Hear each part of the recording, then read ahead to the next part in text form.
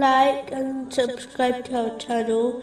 Leave your questions and feedback in the comments section. Enjoy the video.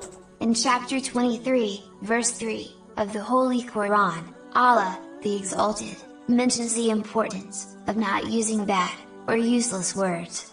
Most of the sins of a person are caused by words.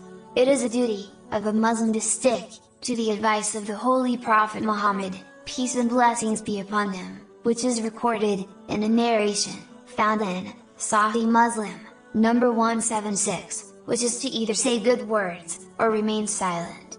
A Muslim should not copy other people when they say bad words, or even reply to them with bad words, as this only makes them as bad as the one who spoke to them. It is important to remember that it only takes one bad word to end up in hell. This is recorded in a narration found in Sunan Ibn Marjar, number 3970. It is best to speak kind words, as this causes Allah, the Exalted, to become happy, and people will respect them too. This leads to good in this world and the next. Also, it is important to always think before speaking, as a person may say something bad causes him trouble and regret. So always think before speaking, and only speak if the words are good and helpful.